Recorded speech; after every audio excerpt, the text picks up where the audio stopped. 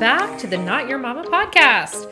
I have an episode for you today that is an excerpt from a talk that I did in my Strong as a Mother prenatal and postpartum program. So we do office hours in there, and I usually come into those office hours with just like a little something that I want to teach about or talk about. So I'm going to be specifically addressing that group in what I'm talking about. So prenatal and postpartum, we're talking about why prenatal and postpartum why our feet get so weird during that stage. They swell, they change, all kinds of things. And you're also going to hear me reference that there's a free class. It's free for them. It's part of my online studio membership. So I'm going to tell them that they can do that class. Of course, if you want to go become a studio member or a Strong as a Mother member, you will also have access to that Fix Your Feet workshop that's referenced. I will go ahead and have Alex link up the Fix Your Feet workshop in the show notes if you are a member, or it'll walk you through how to become a member if you're interested. But even if you aren't interested in that workshop, this is going to be really helpful for just like a little bit of context about what happens to our feet, why it happens, a little bit about what you can do about it. Let's do this. Feet. So if you get my newsletter, which you should, I wrote a newsletter about feet. I wanted to talk about that a little bit more because feet get super weird in pregnancy and postpartum. So a few different things happen. Well, first, I'll give you the quick version of what was in the newsletter because, I know that your first priority is reading my newsletter, obviously. So let me just actually run through quickly what it talked about in the newsletter in case you missed it. Basically, I don't subscribe to the idea that most people should wear supportive shoes for exercise, and exercise includes walking. Supportive shoes, and specifically like orthotics or like those inserts that you get for your shoes, are kind of like a sling or a cast, right? If you injure yourself, obviously you need to immobilize the injury so that it heals, but you wouldn't leave a sling on your arm forever. You wouldn't be like, oh, I got injured. It must be, it's just a bad arm. And the only way to work with it is to just have it be in a sling forever, or to have it be in a cast forever. Like, we all understand that logically doesn't make any sense. So if you were to actually wear a sling forever, your arm would get weaker and weaker and weaker. The same thing happens with our feet when we wear really supportive shoes all the time. Now, of course, if you have an acute injury, like you roll your ankle or, break a bone in your foot or something, they're going to put you in a boot, right? Like, which is like the most supportive shoe that exists.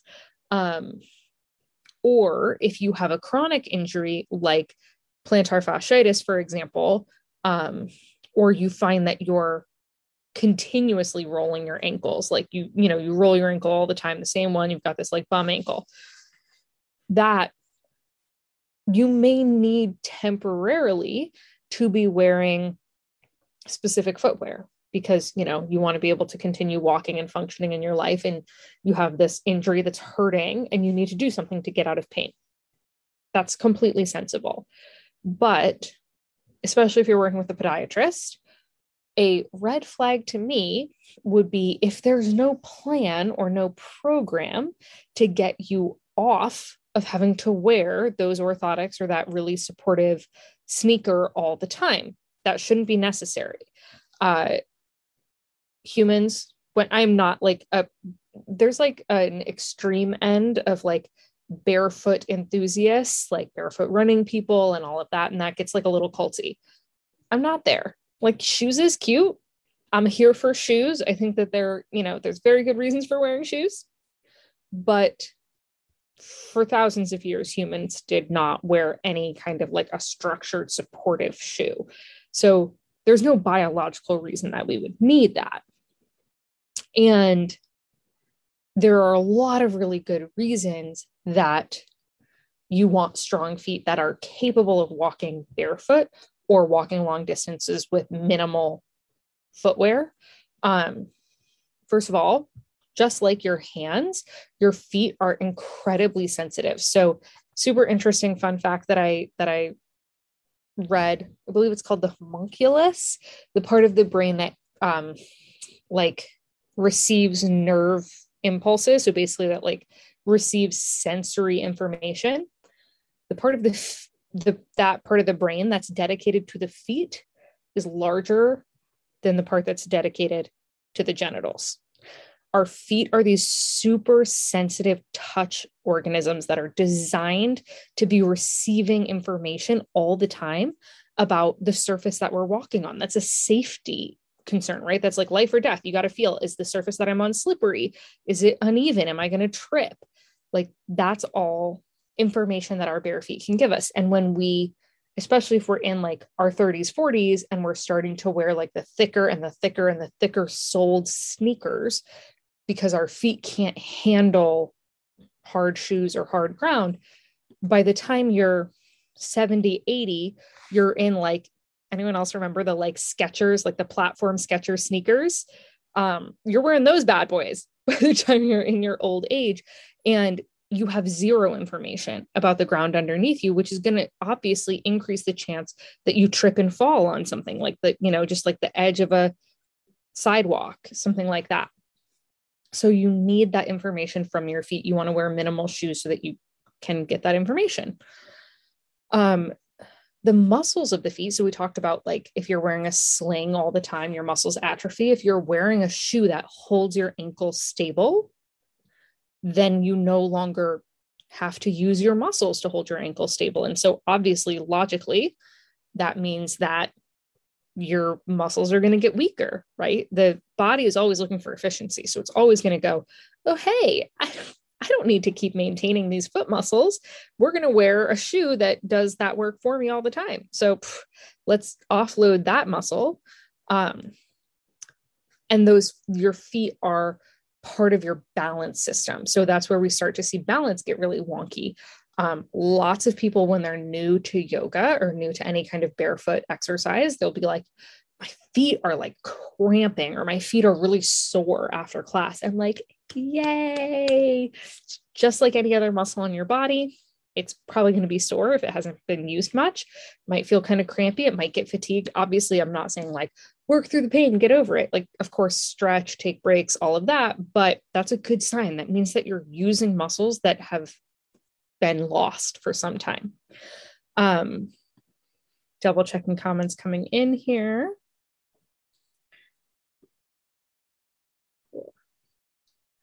All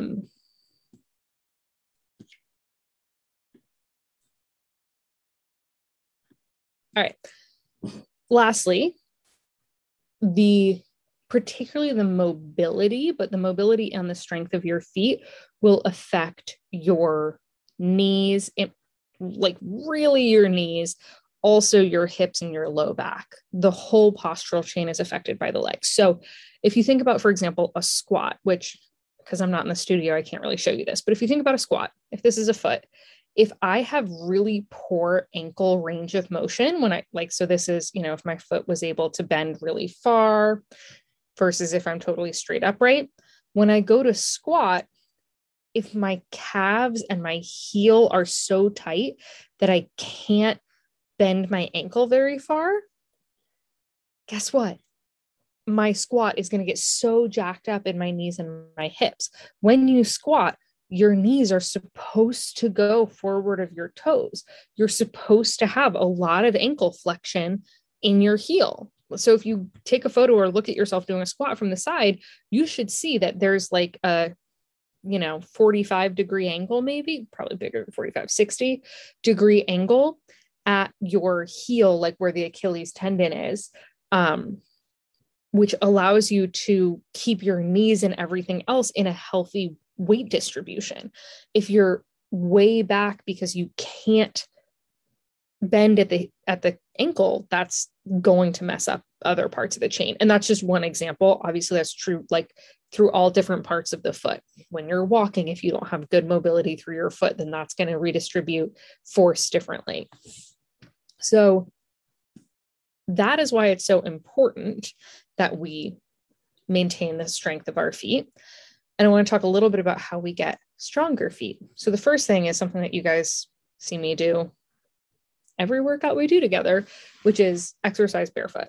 Just if you like I want to add the caveat. This is all just like within your tolerance, right? So like, I'm not asking you to like hurt yourself or to be in excruciating pain, but if right now you wear shoes all day, every day, like I know a lot of people who wear OOFOS, like OOFOS got really big a few years ago. And I know a ton of people who wear OOFOS inside their house all the time when they're not wearing shoes outside. Like if you're someone who's constantly in shoes, start to exercise barefoot. That can be your like little micro dose of barefoot time. From there, start to spend more time in your house barefoot. So if you normally wear shoes all day, start with just like a couple hours a day while you're cooking dinner or something where you're moving around, playing with your kid, whatever, that you are barefoot that you wouldn't otherwise be. And I know that that's like, obviously northern people are like, y'all wear slippers, which is great. Like that's fine. If you have something that's like for warmth, but you know, not something like an OOFO, something that has like a structure and support for, you know, for your arch and, you know, a shape. If you do like me, live in Florida, and like a lot of Floridians complain about like, oh, the tile floors are really cold or the tile floors are really hard. I do think I have really hard floors at my house. They never bother me. I do think that you get used to that over time. But if you need like a crutch in between, just like those like, you know, $3 flip-flops like that have cushion but absolutely no shape, you could do that temporarily, or slippers. And then switch. This is progressive, right? So this is not like all of the things at once. This is progressive. Switch to what is called a 0-drop shoe, which means like, especially for your athletic shoes. Like, so I know some of you are runners and I'm not going to convert you to barefoot running, but if you can work toward less drop or 0 drop in your running shoes, it may take time to train into that. You may not be able to just snap your fingers and do that tomorrow, but over time you can get there. And what 0 drop means is just that like the height between your heel and your toe is the same. Right. So there may still be, you know, half an inch of cushion under your feet so that you're not hitting the ground really hard. But that height under the heel, like if you look at running sneakers, a lot of them have a significant height under the heel compared to the toe, which means that you're essentially like slightly on your tiptoes all the time. And I want to talk about impact. I'm going to circle back to impact in a second. But lastly, and this you can do at any stage of this process, is actually strength train your feet. So if you guys haven't seen it, there's a workshop in the online studio called, I think, Fix Your Feet. Search Fix Your Feet and you'll find it. It should be free in the studio for you guys. Check that out if you have foot drama. Now, let's talk a little bit about what happens during pregnancy and postpartum. There's 2 main issues. One is swelling. Swelling is totally normal. Happens to everybody. You might need to get bigger shoes temporarily. You might, as I did, you might like destroy leather sandals because you stretch them out. And then they don't fit anymore. And that's normal. That should go down within a couple months postpartum. I mean, usually much less than a couple months, but at least within a couple months postpartum. There's a second thing that happens, which is the tissue laxity that affects your pelvis, that affects everywhere else on your body, also affects your feet. So your tendons and ligaments are getting looser. They're not held together as tightly, right? And feet have a lot of tendons, ligaments, and muscle tissue. So if they're all kind of stretching out, it's almost like, this is a weird analogy, it's almost like your foot is melting. So many of you may have experienced getting like a size bigger in length or width. It's almost like your foot melted. All the same material there. The bones didn't get bigger. They just spread out. And that very much can go back. For most people, it can go back. Similar situation with pelvises that happens. Some people's pelvis truly is permanently changed by birth and pregnancy. But my opinion is that most people's pelvis can go back if you actually work like the hips and the pelvic floor and the core to bring it back. Similar thing with your feet. You actually have to strength train your feet to bring that, to pull everything back together. There's also a time component, right? We know hormones affect tissue laxity. And so some of that you might find that like, you don't have to do anything intentionally, but over the course of a year or whatever, the hormones ebb and things go back to how they were before. I never consciously did any foot exercise, but I found that happened for me. Then there's a third thing that happens, which is postural changes. So you may not necessarily see that like your shoe size actually changes in size, but you could see that maybe during and after pregnancy, your shoes like get worn out in a different way than they did before. And that can be a symptom of the posture changing. So during pregnancy, our pelvis kind of widens and our belly, pushes forward and our low back arch gets deeper. And all of that results in the thighs and the legs externally rotating, turning out, which is going to change your weight distribution on your feet. It often causes a lot less inner thigh strength. Your inner thighs kind of like posturally connect right down the inner line of the leg to the inner arch of the foot. And so often you see that the arches fall, like you lose all of the strength of that whole inner line of the leg, because as you externally rotate, all of that is getting stretched out. So some of this is also just corrected by, not that this doesn't matter because you like objectively just care about how your shoes are wearing out on the bottoms. Like that's something you could use to indicate that this is happening. But the reason that you would care that this is happening is because if your arches are dropping, that's going to increase the chance that your ankles are rolling in. This is where you see a lot more weakness in the feet, and you start to have an increase in injury and a decrease in balance. So all of these postural changes will affect your musculature of your feet, which can increase your chance of injury. So this is something that you can reflect on if you're a year or two removed from having kids. If you're like, now that I think about it, I do feel like I have weaker ankles now than I did before, or like wearing high heels. One thing that I noticed was like, because I don't wear high heels very much, so it was like a very stark, noticeable change that like I've never felt unsteady in high heels before, but when I was like newly postpartum, I felt like a baby deer. I was like, wow. So that might be an indication like, oh, hey, something is off in the muscle strength of my feet. So wanted to talk about that a little bit, why your feet get bigger during pregnancy, things that you can do to help them go back to normal. Obviously, if it's swelling, that goes away on its own.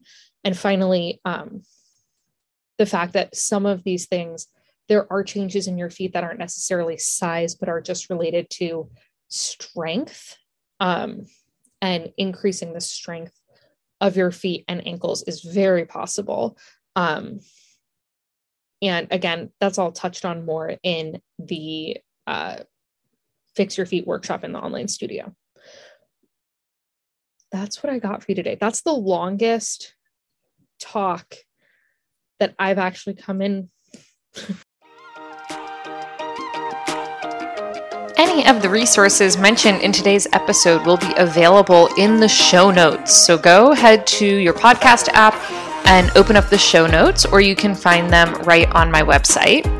And I would be so grateful if you would share today's episode with a friend. So just go back to your podcast app, hit the share button, and send the link over to someone who you think would benefit from this.